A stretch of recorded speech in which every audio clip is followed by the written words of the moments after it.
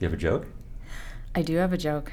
Okay. Okay. It's just one joke. You're handling the joke duties for the two of you. No, I think I've got one. Tristan two has, jokes. Yeah, we have Okay, two. all Is that right. all right? I might have two.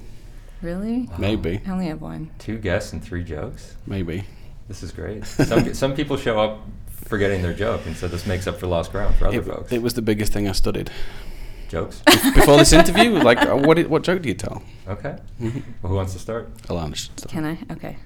So a pony went to the doctor complaining about a sore throat, and the doctor said, "It's okay, you're just a little horse." I like that. Yeah, it's cute. That's good. Yeah. I didn't even see it coming. Okay, can you top that? No, Okay. but I can give you my joke. Okay. What's the best thing about Switzerland? I know this one, but I'm not going to reveal it. I love this joke. Please tell it. Well, its flag is a big plus. Do you want the other one? Yeah. This is bad. They're all bad. That's the idea. What does the mathematician do when they have constipation? I don't know. I don't know. They work it out with a pencil. Okay, that's good. I like that. Lower the tone.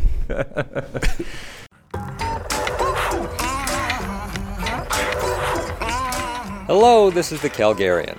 I'm Taylor Lambert. Happy New Year. This is the first episode of 2020, which means this podcast is 1 year old. I think that's a pretty good milestone. So thanks to all of you who helped the show on Patreon, or bought t-shirts, or told your friends, or posted on social media, or just subscribed and listened. All of your support is very much appreciated. We are starting 2020 off with a pretty great episode. I spoke to Alana Bartol and Tristan Surtees. They are 2 Calgary artists who are members of the Calgary Public Art Alliance, and they had some really smart and fascinating thoughts on public art. We talked about the city's public art program, which some people love to hate, and which is currently suspended.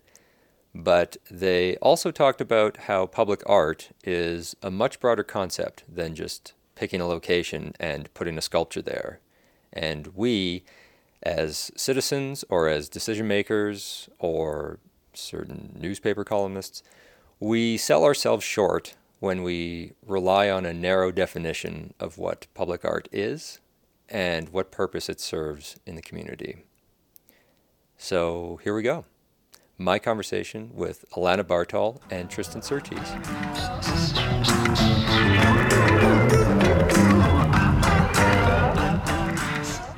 I didn't eat breakfast. That's terrible. I know.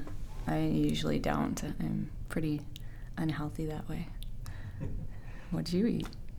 The same as every morning. What? An egg An egg? and 2 slices of toast. Wow. A cup of tea to start and a cup of coffee afterwards.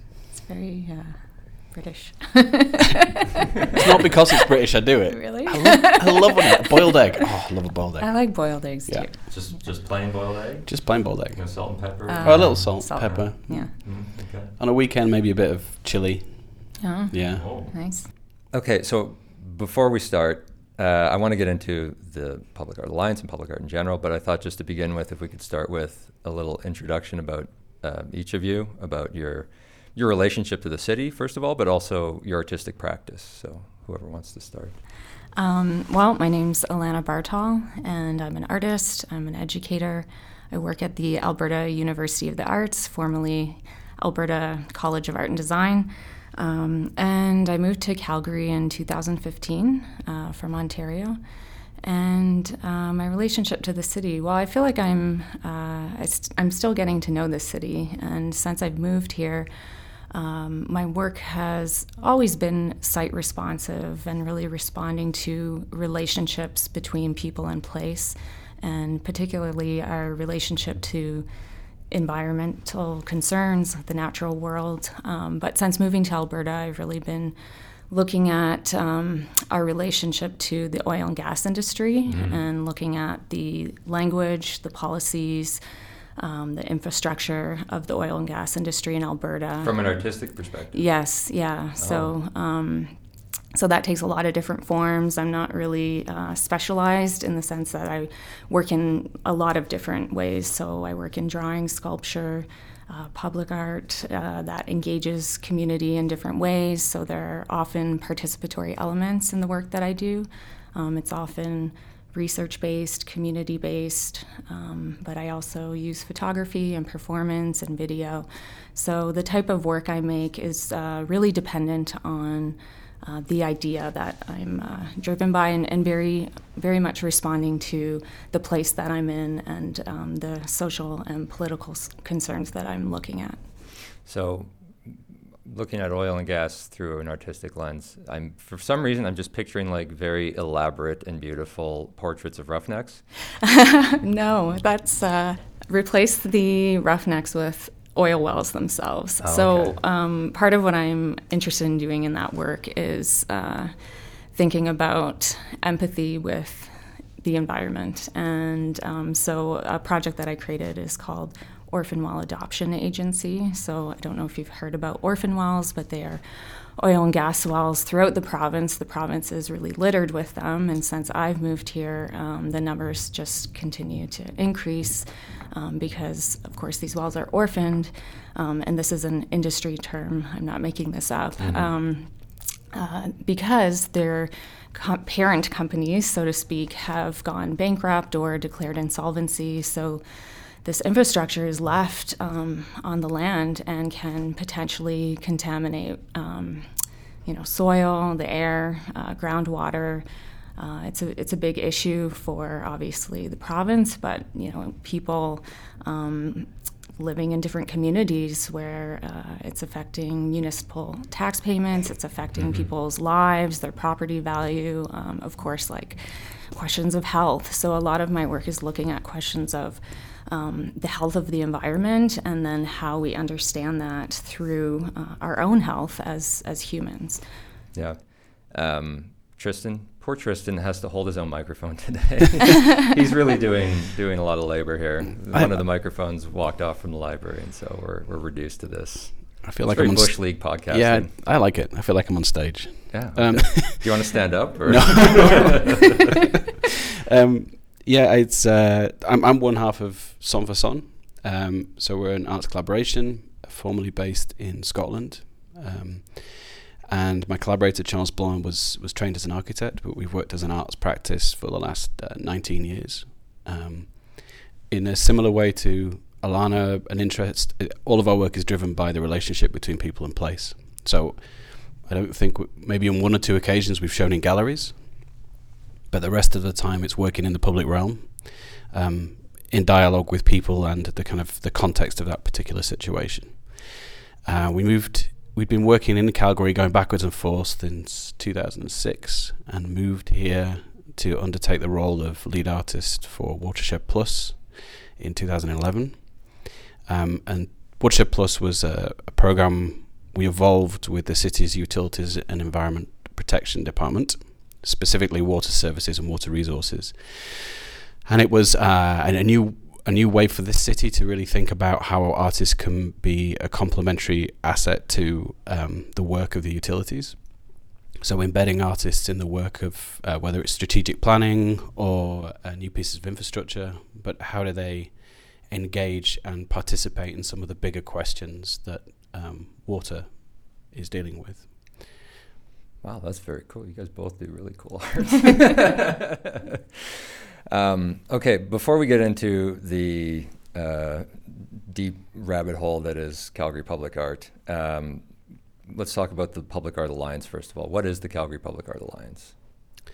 It's a group of subject matter experts that work in the field that come together because they care about art and culture in the city and specifically around public art. So it's academics, it's practicing artists, it's curators, it's students, it's people that are all working and are passionate about the field of public art. What was the impetus for the group?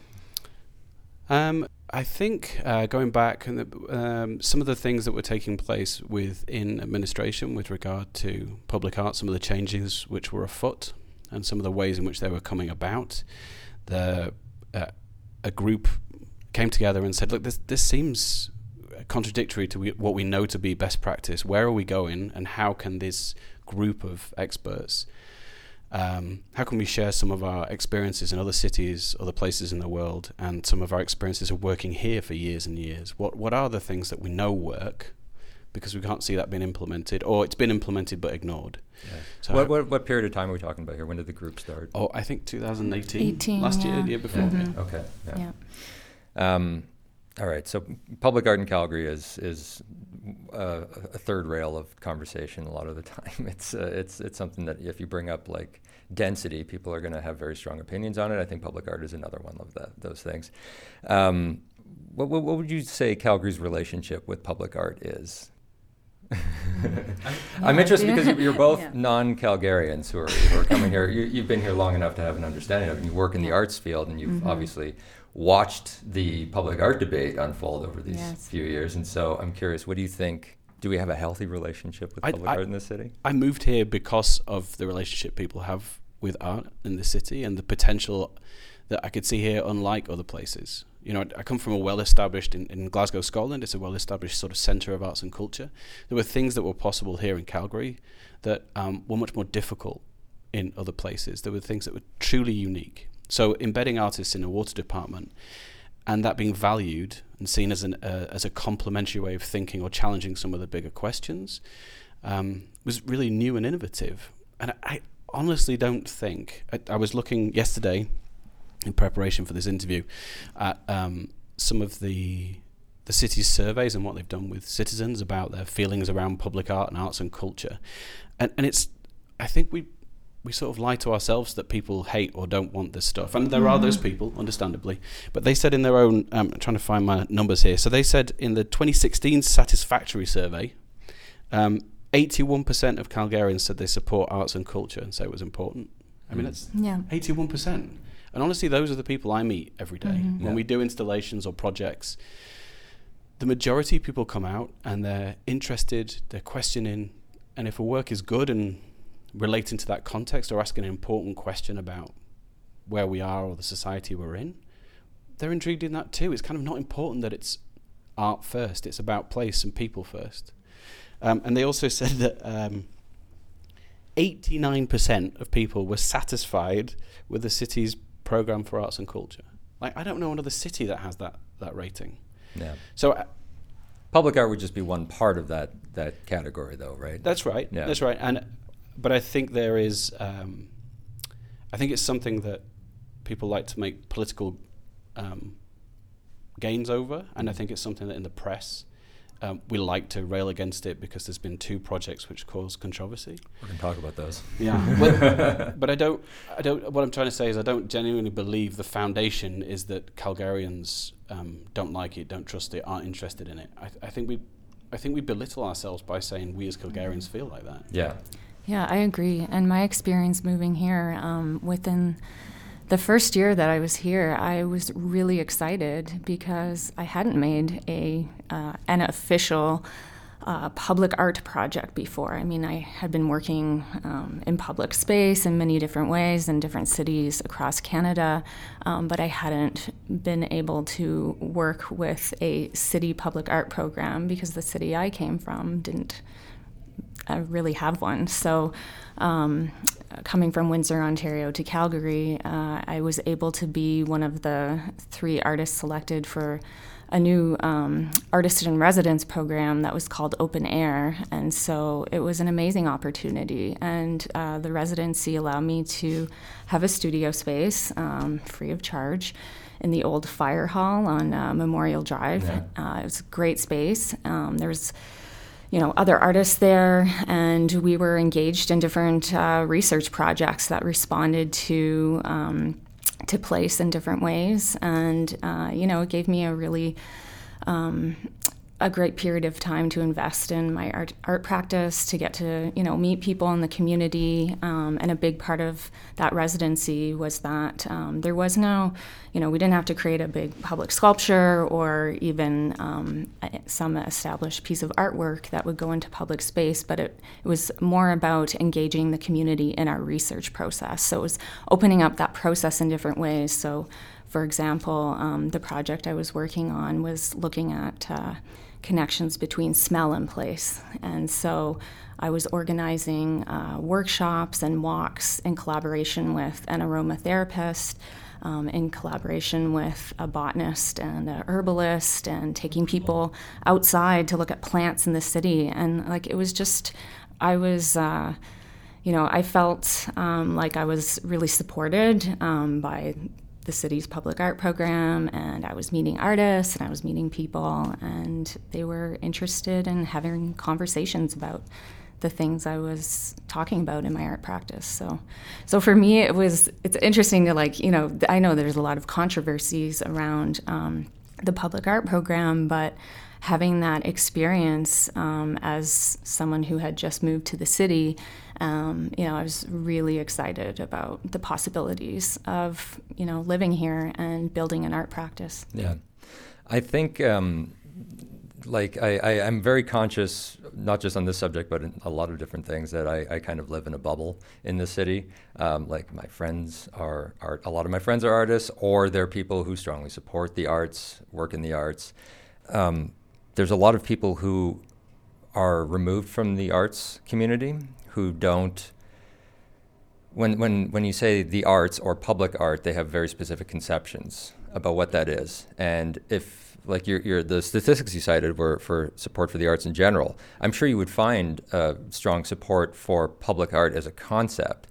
But I think when people say they support public art, they're thinking public art that they like. Yeah. And so that becomes the problem, because you can't just do public art that everyone's going to like, because that's not, first of all, possible, but it's also not practical and not helpful. I guess the question that I'm very slowly crawling my way towards, what do we need public art for? What role do you think public art serves in a community? I think artists, given the right opportunities, given the right situations in which to work, don't land us in those polarizing positions of saying, do we want an object placed here and do I like it? But in the process of making a work can take us on an exploration or a journey. The work Alana's talking about, or the work that the artists who are working with the water department, they're making work that's deeply researched, deeply understood, and is part of a bigger whole. Mm-hmm. And I think the place that public art plays in a society is that, first of all, it's democratic, it's outside, it's with people. It's not inside a space that you have to, pass a threshold. It's in dialogue and it's with other people. Mm-hmm. I think that's really important to society, and I think it can. Works can do many different things. One of the biggest challenges is I think we sometimes set jobs for art to do. I think artists are really good at inviting us to look at different questions or look at things in a different way, and can expand our relationship to either a situation or a place or assumptions that we work with. The works that I see that I admire around the world are ones that challenge me and question my assumptions about something, or bring me to a new realization, or playfully engage me in something beyond the sort of banal or the mundane. I think they have the potential to be much richer than just sort of entertainment or decoration, but really to bring us closer to some of our understanding of what it is to be a citizen, what it is to be a Calgarian, to be an Albertan, to be a Canadian. And there are fewer and fewer arenas in which we can do that collectively, and public space is one of the important places in which we can do that. And great artists engaged in really interesting ways can draw us to some of those questions together. Yeah, I think public art to me, it's an idea or a way of thinking about art. And when I'm thinking about art, I'm thinking about how the practice of art is always changing and evolving with new methods and materials, and it's always kind of rewriting its own definition. And so, and when I think about definitions of public space, or how do we define space now? Space can be defined in different ways. There's public space on virtual spaces, right?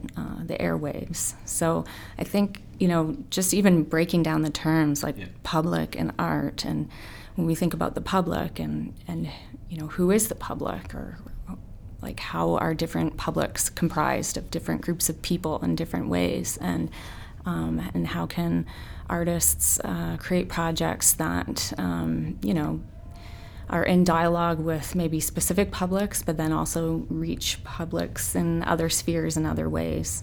And I think we've had this conversation at the Alliance meetings, but the term public art kind of being so loaded, sometimes I like to say, art in public space or art in the public sphere, because to me, a lot of the work that I've done, that's public art, or art in public spaces, is more temporary or ephemeral or performance-based. It's not what a lot of people would associate with public art, right? Like a mural or a permanent sculpture. So I think part of it is opening up those ideas about what public art can be, and where it exists and who does it, and having better strategies for communicating what artists do and why and how they do it. And I think that's really important.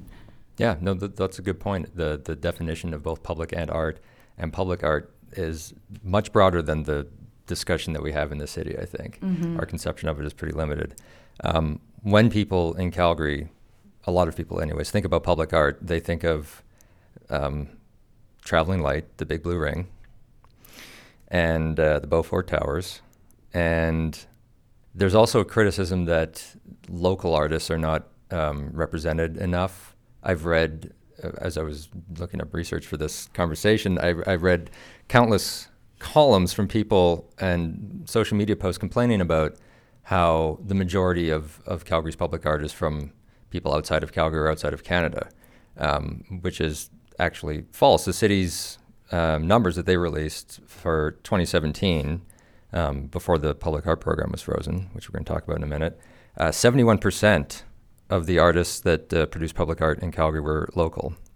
15% were from elsewhere in Canada, and 14% were from abroad. So it's based on misconceptions and very simplistic definitions of these terms, I think. It's when you think about those, first of all, it's not true. Yeah. But secondly, we don't just listen to music that's made in Alberta or in Calgary. We don't just look at things in museums which are made just here.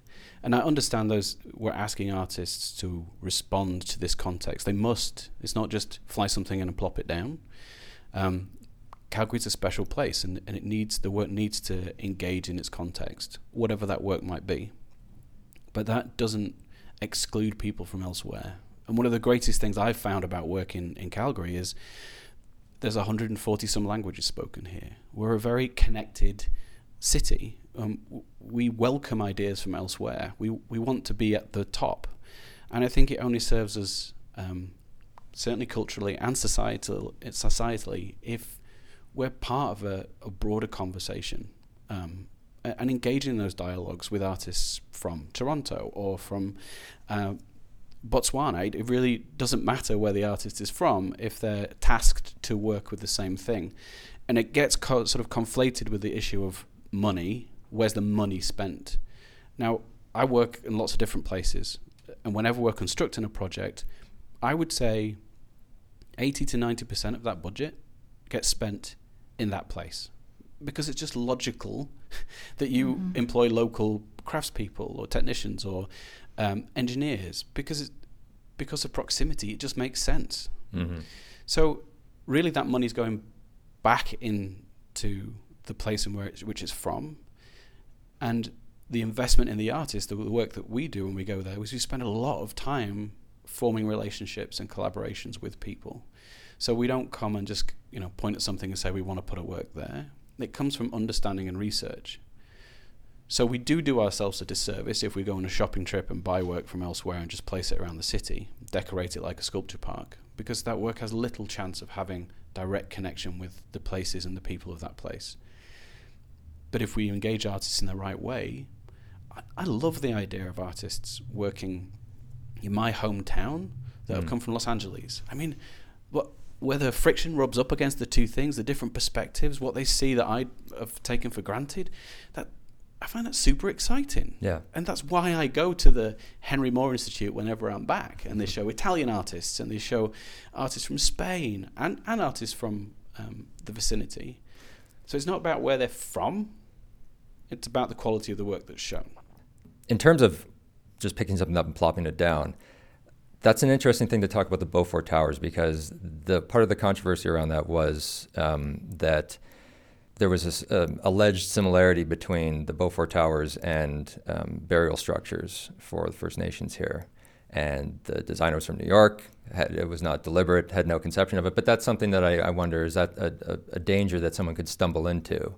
I think part of it is the process that is set up for the artists to have those conversations with the community that they're working in. So I think that that plays a role. Obviously, the artist's ability to understand the local social, cultural context. I don't know, Tristan, do you have? Yes, I think looking at Beaufort Towers, in fact, Travelling Light as well. The way in which those projects were brought about, they were brought about a few weeks before an election, in the case of Travelling Light, and they were politicized. They became a political football. Yeah. So they got talked about and misrepresented, and the artists didn't have a voice in being able to talk about those works or why. Beaufort Towers, that work was misrepresented by the administration to try and tick some particular box, in my opinion. Yeah. And it did a disservice to the work. Now, whether the work is the right thing or in the right place is another question, and is the responsibility of the artist. But if the brief, as it was for both those works, is it had to be attached to a piece of infrastructure in the location, it was geographically sited. So when that bridge is built, you have to have this work attached in this location.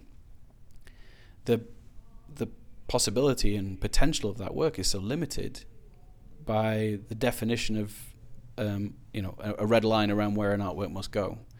So I think the process, what we ask of artists, the briefs, the process in which we engage them, so what we ask them to do, instead of saying, come here, tell us what you want to do in 6 weeks, that artist may not have made that same work if they'd had 4 months or 5 months to do research and be familiarized with a specific context. It might have actually changed their whole practice, and we might have got a new piece of work from those artists. And I think Travelling Light was a good attempt at trying to do that in a very restrictive brief. Yeah. Yeah. But I also think we mix up, and we do ourselves a disservice when we mix up cost, economy, and value. They're very different things. Yeah.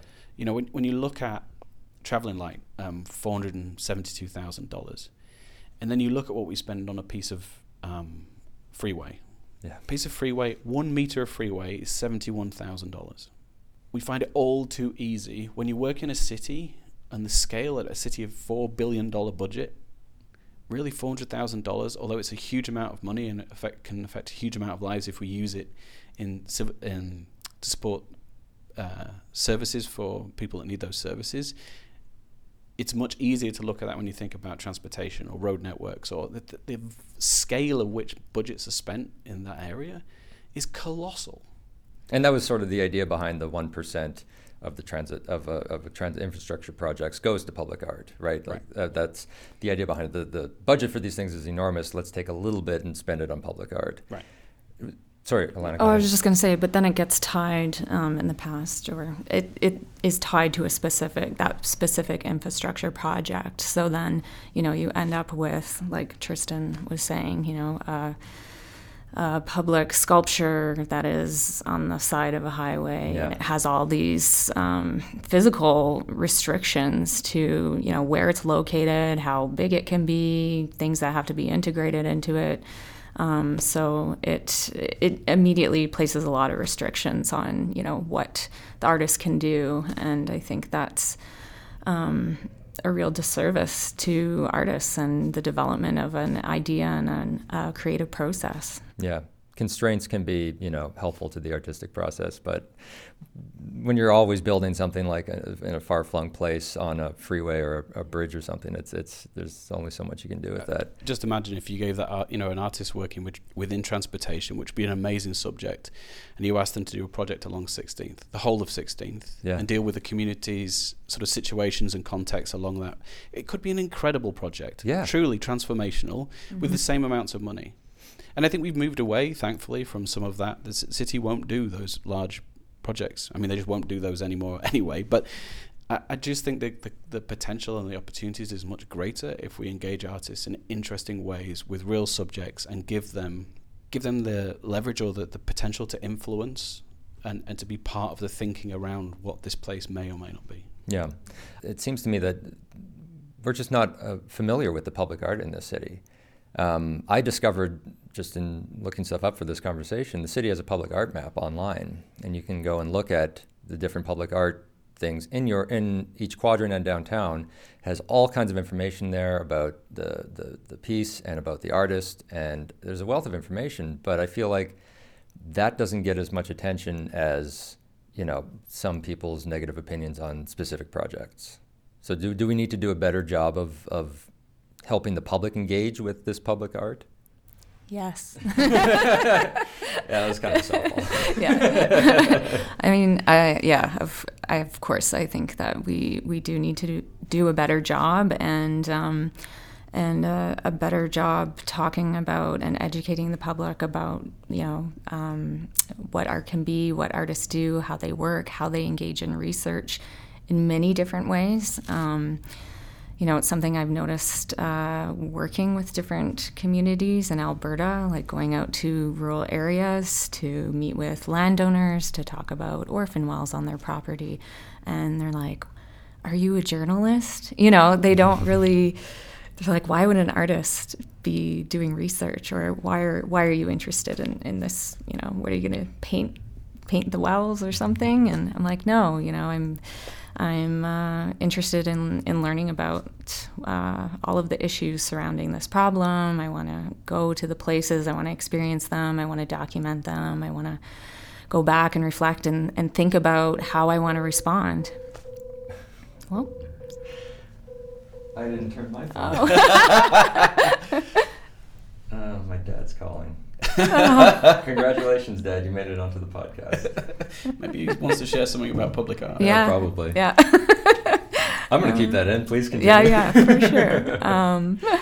But yeah, just that really, I think communication around like what the artistic process can look like, how we think about public space, and that public space itself encourages or produces democratic processes, and part of those processes is dissent, and it's conversation, and it's not about getting everyone on the same page to say we all love this artwork, and that shouldn't be the goal.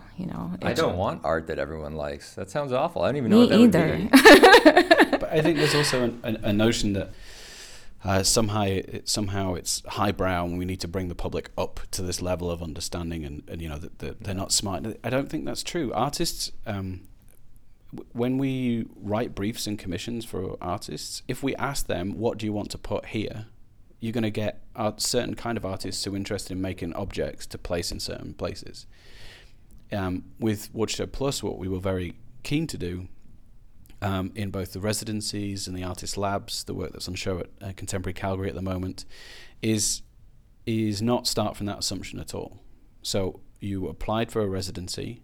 You said they were asked to do three things, all deliverables that public art should do in the city's mind, and then we supported them to work in the way that was most appropriate for them to get the deepest understanding to make the most relevant work. So we asked them they had to make new work. They couldn't show something they'd done before. They had to respond to the issues and context and topics, and they had to engage the public in some capacity.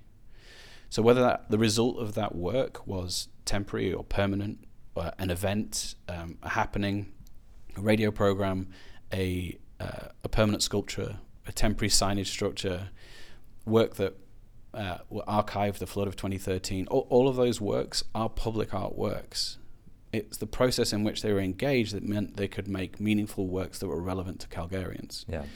And whatever the scale of the project, budget-wise, we should be empowering artists to do those things.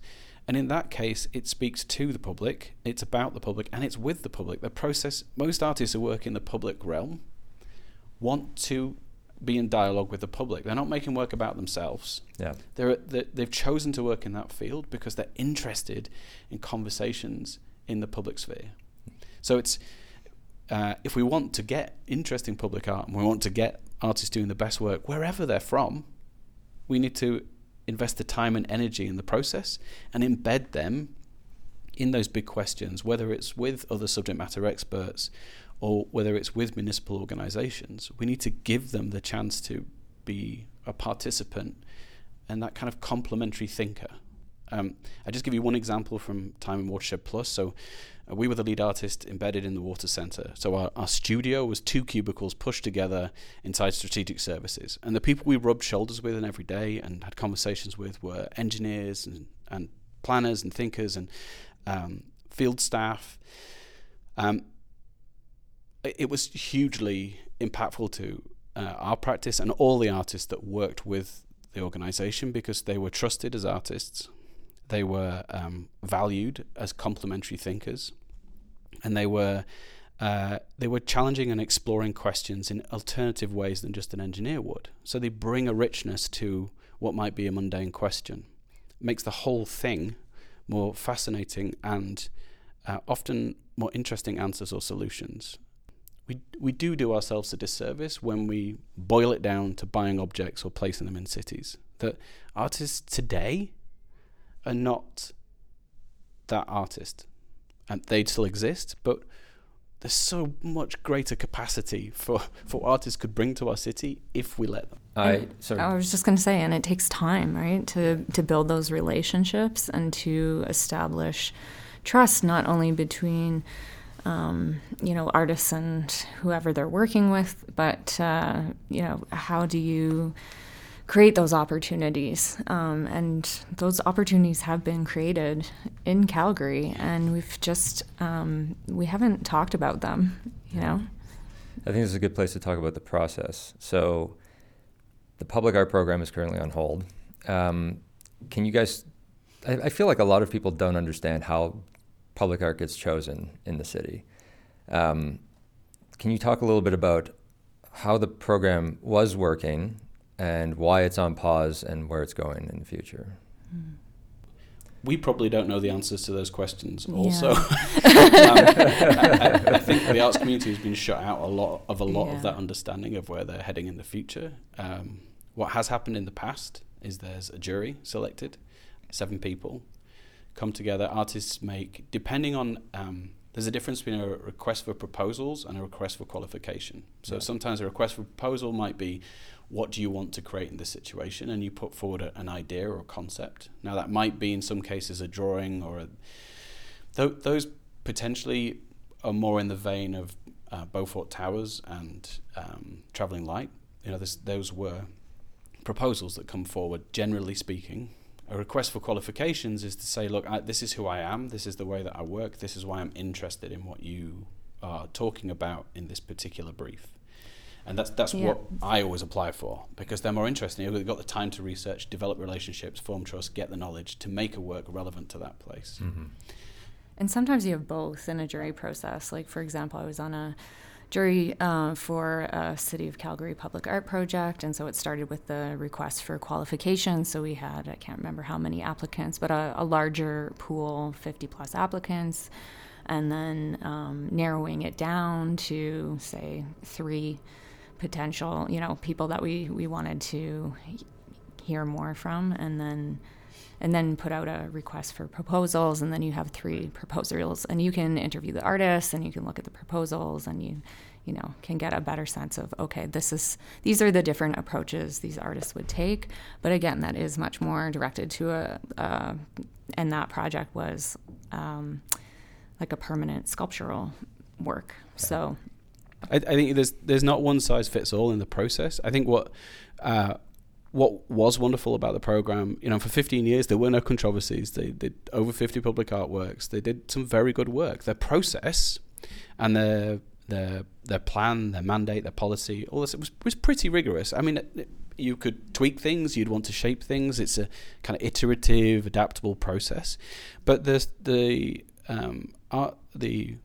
coordinators that ran the different areas in the city understood the departments they were working with and would tailor the calls and opportunities to that department and try to employ best practice. And some departments were more successful than others, and they may not have been as supported as some, but certainly in the department I worked in, that relationship and trust with the public art coordinator and the organisation was something that both sides put a lot of work into and tried very, very, very hard to establish something which was best practice in both senses. That's why it was innovative and different, was because of that embedded nature and that relationships that had been established and the trust. Mm-hmm. So I think we're telling ourselves a false story when we say, the public art's not liked, or it was never successful, or the program was broken. It wasn't supported in communications and outreach, and I know that from personal experience. When you want to send a tweet out through the program and you have to get 6 people's approval and it takes 2 weeks to send a tweet out, that's not really communicating with Calgarians in a living way. Yeah. So the support, the procurement was a challenge, how things got procured. As an artist, you had to apply at one time and it went through the same process as if you were a cement contractor, Yeah, the processes just weren't in place. For example, I was working on a public art project with artist Sarah Nordine, who's also based in Calgary, and part of our project involved an artist book, which is an artwork in and of itself that we designed, and we wrote about the project, and we, it's a record of what happened in that project, which spanned over a year and involved different people making different artworks throughout the project. So we wanted to capture that in a document, and it was very difficult and challenging to be able to make that document as part of the project. And it was a really an essential piece of that work, and to have that document recognized as an artwork, so that we could shape what it looked like and not have it look like a very corporate document. Mm-hmm. So there's a lot of challenges with the overall structure of the program and the bureaucracy and the paperwork and communication in many directions. Yeah, but those challenges were pretty much external to the public art program itself. Yeah. It was the other parts of the city bureaucracy in general that wouldn't support the program. And it wouldn't help them through, wouldn't find alternative ways to solve those problems, wouldn't understand that an artist's book doesn't need to be corporately branded. Right. It's an artwork. You don't stick Calgary logos all over it, because then you deface an artwork. Mm-hmm. It's not doing what it was supposed to do. Yeah. So I think it's not all of those challenges are not insurmountable, or rather we can resolve those things within a municipal organisation, because we do it for all other areas of the city. Yeah. If something's not working in parks or something's not working in transportation, mm-hmm. we overcome those problems together and that's the great strength of a municipal organisation. It's like the biggest toolbox you can have. I mean, it can do anything. Mm-hmm. Yeah. So when we're doing a water project, you walk into the parks department and you've got an entire room of experts. But if in communications are not willing to support a public art program, or they've been directed away from it, your program can't do its best work. Yeah. So I really don't think the entire thing was not broken. The way in which it was supported, thought about, and administered in some cases was. Correct me if I'm wrong, but I think the jury selection process, the juries were not just public arts professionals, there were also ordinary citizens on those juries. Is that right? There were very few arts professionals. Oh, it was mostly ordinary citizens. It was mostly other people, yeah. Mm-hmm. Do you think that was a good approach? You have to have a jury. I think we would get in the writing of the brief and in the process, if we had more expertise from within the field, or at least the expertise the coordinators were trying to put in place, if that was supported, then we would have more interesting work. You know, there's only so much you can do if you sit in a jury. When it's Alana sitting in a jury or I sit in a jury, if the brief was you need to make something and put it here, you're getting a certain kind of artist and you're going to have a certain kind of selection, and you have to make a selection. So it's in the brief and in the process and in the selection, and having the knowledge. What's really embarrassing is that we've dedicated our lives to this field of work. We've studied it, we've practiced it, and so we're professionals in the same way that a bridge engineer is a professional. And to not have that profession or that knowledge or expertise respected in the kind of process and selection, to have that run just through a kind of municipal organisation without the expertise in that area, is kind of patronising. You know, we're missing out. We're doing Calgarians a disservice because we're not getting the greatest work, because we're not employing the greatest processes. Yeah, and I think that's one of the reasons the Alliance came together, to form a coalition of professionals in the field, of artists and educators and curators, because we care very much about public art and having a civically funded program in the city. So, having artists be involved and having a process that is transparent and communicated well, and really respecting artists as professionals in their field, and that we want to help, and we have a lot to contribute and say, and in a variety of different ways. Unfortunately, anytime there's public money involved, there's also political process involved, and if there's not political support for something, then it doesn't exist. And I think that's how we ended up with a unanimous council vote to suspend the arts program, the public art program, and send it back to the drawing board in some way. It's now going to be apparently pushed outside of the city bureaucracy. It's going to be run externally somehow. They haven't figured out who's going to do that.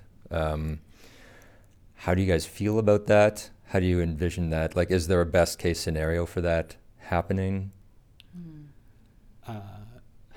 Is there a way it moves forward and doesn't suck? Well, in March 2019, when it went to council, and the Alliance supported the city and said, look, it's really important that we have a municipal arts organisation embedded in the city because of all these reasons. We explained them all to council. We stood up and talked to them. We sent them a letter and explained this 40-odd people from the arts community said, look, we really stand behind this. You've made massive changes in the last year, have been frozen. This is really important to us as practitioners, and also for Calgarians. There's a great future ahead. And at that presentation, council said that there needed to be more engagement with Calgary practitioners and artists, and it needed to be, I had the wording written down, so the program oversight should include participation from the artist community, and it should be an inclusive decision-making framework. That was what council instructed. None of that happened. So when it came about a couple of weeks ago, the decision to move it out of the municipal government was made without any conversation, was done completely behind closed doors, with no expert advice or input. So the betrayal of what was put forward to artists is hugely upsetting and infuriating. And there's still no answers as to what the benefit and how that works, how it will work outside of a municipal organisation, and how it fulfills all of the problems it had before by doing this. A consultant was brought in a little more than 2 weeks before council made this presentation, before council ruled on this happening. And that is the only input that anyone has had. And that was a consultant from Toronto, a very good one. But how you understand a place in 2 weeks and make recommendations, I have no idea. Yeah. And at the same time, the arts community were engaged in doing some visioning work, literally a week or two before, about the vision of what the program might be. None of that was implemented or contributed to the thinking of what was taking place. So, not listened to the cultural community, completely sidestepped it, made decisions behind closed doors, without any consultation of best practice, it's not artists that are getting missold. It's Calgarians. I mean, how can we trust a process like that? Yeah. It's truly heartbreaking. Yeah, it's really upsetting because, initially and throughout our discussions and conversations as an alliance, we've been talking about accountability and transparency. And so it's really disappointing and upsetting to, feel like we were starting to have, some engagement and conversations, and then find out, they're moving the program out of the city. And there isn't another organization in Calgary that can that has the expertise to take that on, or the experience. So, what is that process going to look like, and how is it going to be facilitated? And I think it's the fact that it has gradually been dismantled behind closed doors. So the disbandment of the Public Art Board, yeah, that was done with no knowledge of anybody. It was like it's gone. It's gone. Just like gone. So the only public oversight of the entire program was just cleared out of the way. And I do understand, when they say there are cuts taking place, there is challenges in the city, there's financial issues the city has to respond to. But to be really, really like open and transparent about it, the city in its have their service plan for 2019-2022. The budget for public art would be 1.18 million. So that's massively reduced from over the last few years. 1.18 million.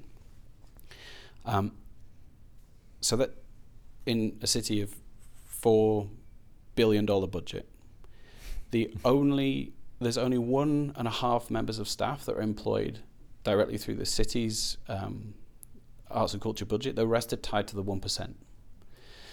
So the 1% is tied to infrastructure. So if we're not building anything, we don't get the 1% for arts and culture. So the budget goes up and down. It fluctuates with the way the city's doing economically. It's been like that for 15 years. So it's not like we're asking for a huge amount of money and then the public art goes and spends it willy-nilly. It's tied to the barometer of the city and has been for a very long time. So all we're really doing by moving it out the city is losing the experts that currently run it, and potentially, I guess the idea is to have them non-unionized and therefore save some money. But it is that question again between cost, economy, and value. We lose so much value in expertise and knowledge that what we get afterwards, we have to build from the beginning.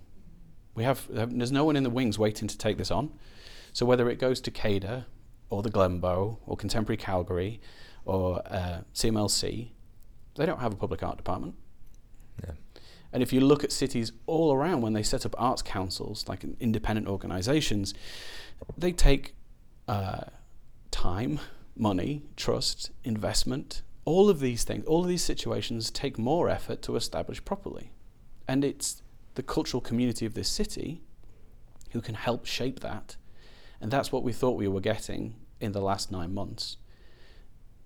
But it never happened.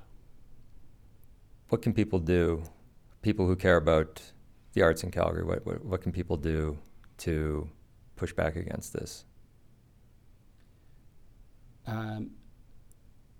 Well, I'm trying to find something helpful because that was fucking depressing. Yeah. Sorry. But it is. Yeah. That's the problem. I know. Because as soon as we do this, we move it. Are we really saying that the best place for management of anything is outside our municipal government? Is it really that broken? That's a very conservative argument, though. It's privatizing something. That's the idea. Right. You can't trust government to do something. Have someone outside government do it, a private sector, if you like. So. But where do we have the civic oversight of those organizations with something like this? Like our libraries. If we privatize our libraries, if we privatize our schools, if we privatize our swimming pools, and I understand the idea of saving money because we have to, and maybe it can do it more efficiently, but it's not just about the cost of something, it's about how well that thing is done for the people that it serves. And art in public is for everybody in the public realm. surely the best people to be doing that are people who are invested in the municipal thinking throughout the entire city. Yeah. And when we look around the world, if you look at places, what saddens me is the potential. Calgary already says that $20 revenue is generated from every dollar invested in arts and culture. So the return on investment, $20 on every single dollar. So we already know, we tell ourselves that it's a good thing to have. This is smart. And if you look at cities like Melbourne, or if we look at Nantes in France, or I'm working in Trondheim in Norway at the minute, those people understand how it can be actually a driver for a city, not just for an arts community, but for an entire city, its economy, and how it sees itself, how it looks upon itself, and how others see it as a place of innovation, of possibilities, of great work. So for like Chicago's Millennium Park, right? When they did the big bean that Anish Kapoor did,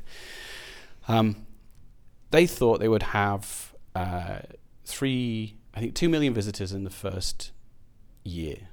They had over 5 million visitors. And everyone who comes, if you're from within the United States, you apparently spend in the city $150. This is the study they did. And if you come from out of the city, you spend $300 a day. So the return on that investment, which I think was about $400 million to build the entire Millennium Park Square, within a matter of 2 or 3 years, was profiteering for the city. It was not profiteering, sorry. It was making money for the city as a whole. It spread, it permeated. Now, if we were smart, we would employ the talents of artists and architects and designers to be helping us solve some of those issues and problems. Not as a gift, not as a patron, but as people who are helping to challenge those bigger questions about the economy of this city. And so, and you can see it. Other cities are doing it. That's what's crazy. And the Utilities Environment Protection was at the very pinnacle of doing that new innovative work. Other cities are copying what this city did. There's a book, we wrote a book about it. It's just so sad that we're just letting that go and letting other people benefit from doing that stuff. We were starting to, we talked to the Royal Geographic Society in London about this. They were like, we want to know about that. The National Creative City Network, which is Canada's public art, we keynoted at that about this way of working. Toronto has it written into their new master plan as a way of working. What's Calgary doing with it? Nothing. Like, people are looking to Calgary and its public art program as an example, right, of a world-class public art program that's doing really innovative, exciting work and thinking about approaches to public art in different ways. But we're not valuing that, in our city, and people don't know about it. I think that's a huge part of it is, how do we have better communications in the city around education, of public art. Yeah. Artists will move, artists, designers, architects. We'll just lose that sector from our city. And when I first came 2006, a lot of artists that I met or came out of art school would go to Montreal or New York or Toronto or Vancouver. They would depart because they didn't think they could, this wasn't an environment they could work within. And something changed. The university changed something. The artists coming out, they said, no, I'm going to make this the place in which I can do that work. There's different possibilities here. We'll reverse that. And one of the main drivers that could be for our city, those people will start to leave. I can move back. I can go to another city that wants to do this stuff. I really don't want to. This is my home. So when you ask what do we do, I was always told you write to your counsellor. Yeah. And we've done that repeatedly, and we get no response. Yeah. So I honestly don't know what you do to express that there is a place and a value to arts and culture in this city, and it might actually be part of how we get ourselves out of this particular pickle. I think part of it is building awareness and doing what we're doing now, right? Is talking about it, making people aware, understanding what public art can do and how it can encourage engagement in a city, right? And understanding the value of it in different ways, culturally, economically, societal values,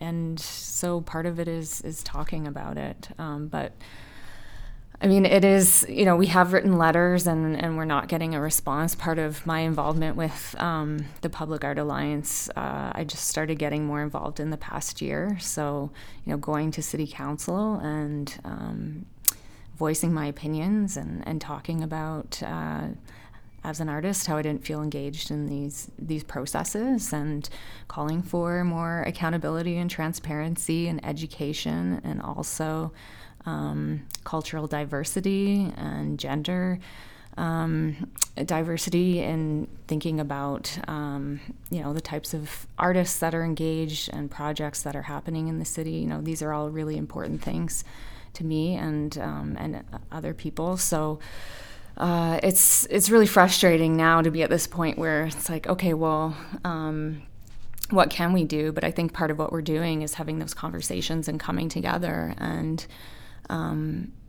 thinking about, how do we continue to advocate for public art in Calgary? Yeah, as Calgarians, I mean, now is the time that those subject matter experts are still there in the department. So now is the time to voice and say, we value this. This could be good for us, and the talent is in the city. When we say that we want to support local artists, or we want the money to be spent in the city, we need to put our thinking where our mouth is and say, well, these artists are telling us how this could be, what the potential, what they value, what could be, where could we take this in the future. Engage as people in the organisation to set up something which could be a phenomenal program that is the best in Canada. I mean, the potential is there, but we need to voice it, and we need to share with people what that might look like. Yeah, everybody go call your councillor, email your councillor, go knock on their doors and yell at them, because it's only a matter of time before somebody justifies building a new arena as public art. And I don't want to get there. So, thank you guys so much for coming in and talking about this. Thank you for inviting us. That's it for the show. Big thanks to Alana and Tristan for a fantastic and smart and thoughtful conversation. You can find links to their websites in the show notes. The Calgarian is hosted and produced by me, Taylor Lambert. Theme music is Dandelion by Ghostkeeper. If you like this show, please feed and water it. Share it on social media, leave a review in your podcast app, or show your support on Patreon. Visit thecalgarian.ca for more details. Thanks for listening.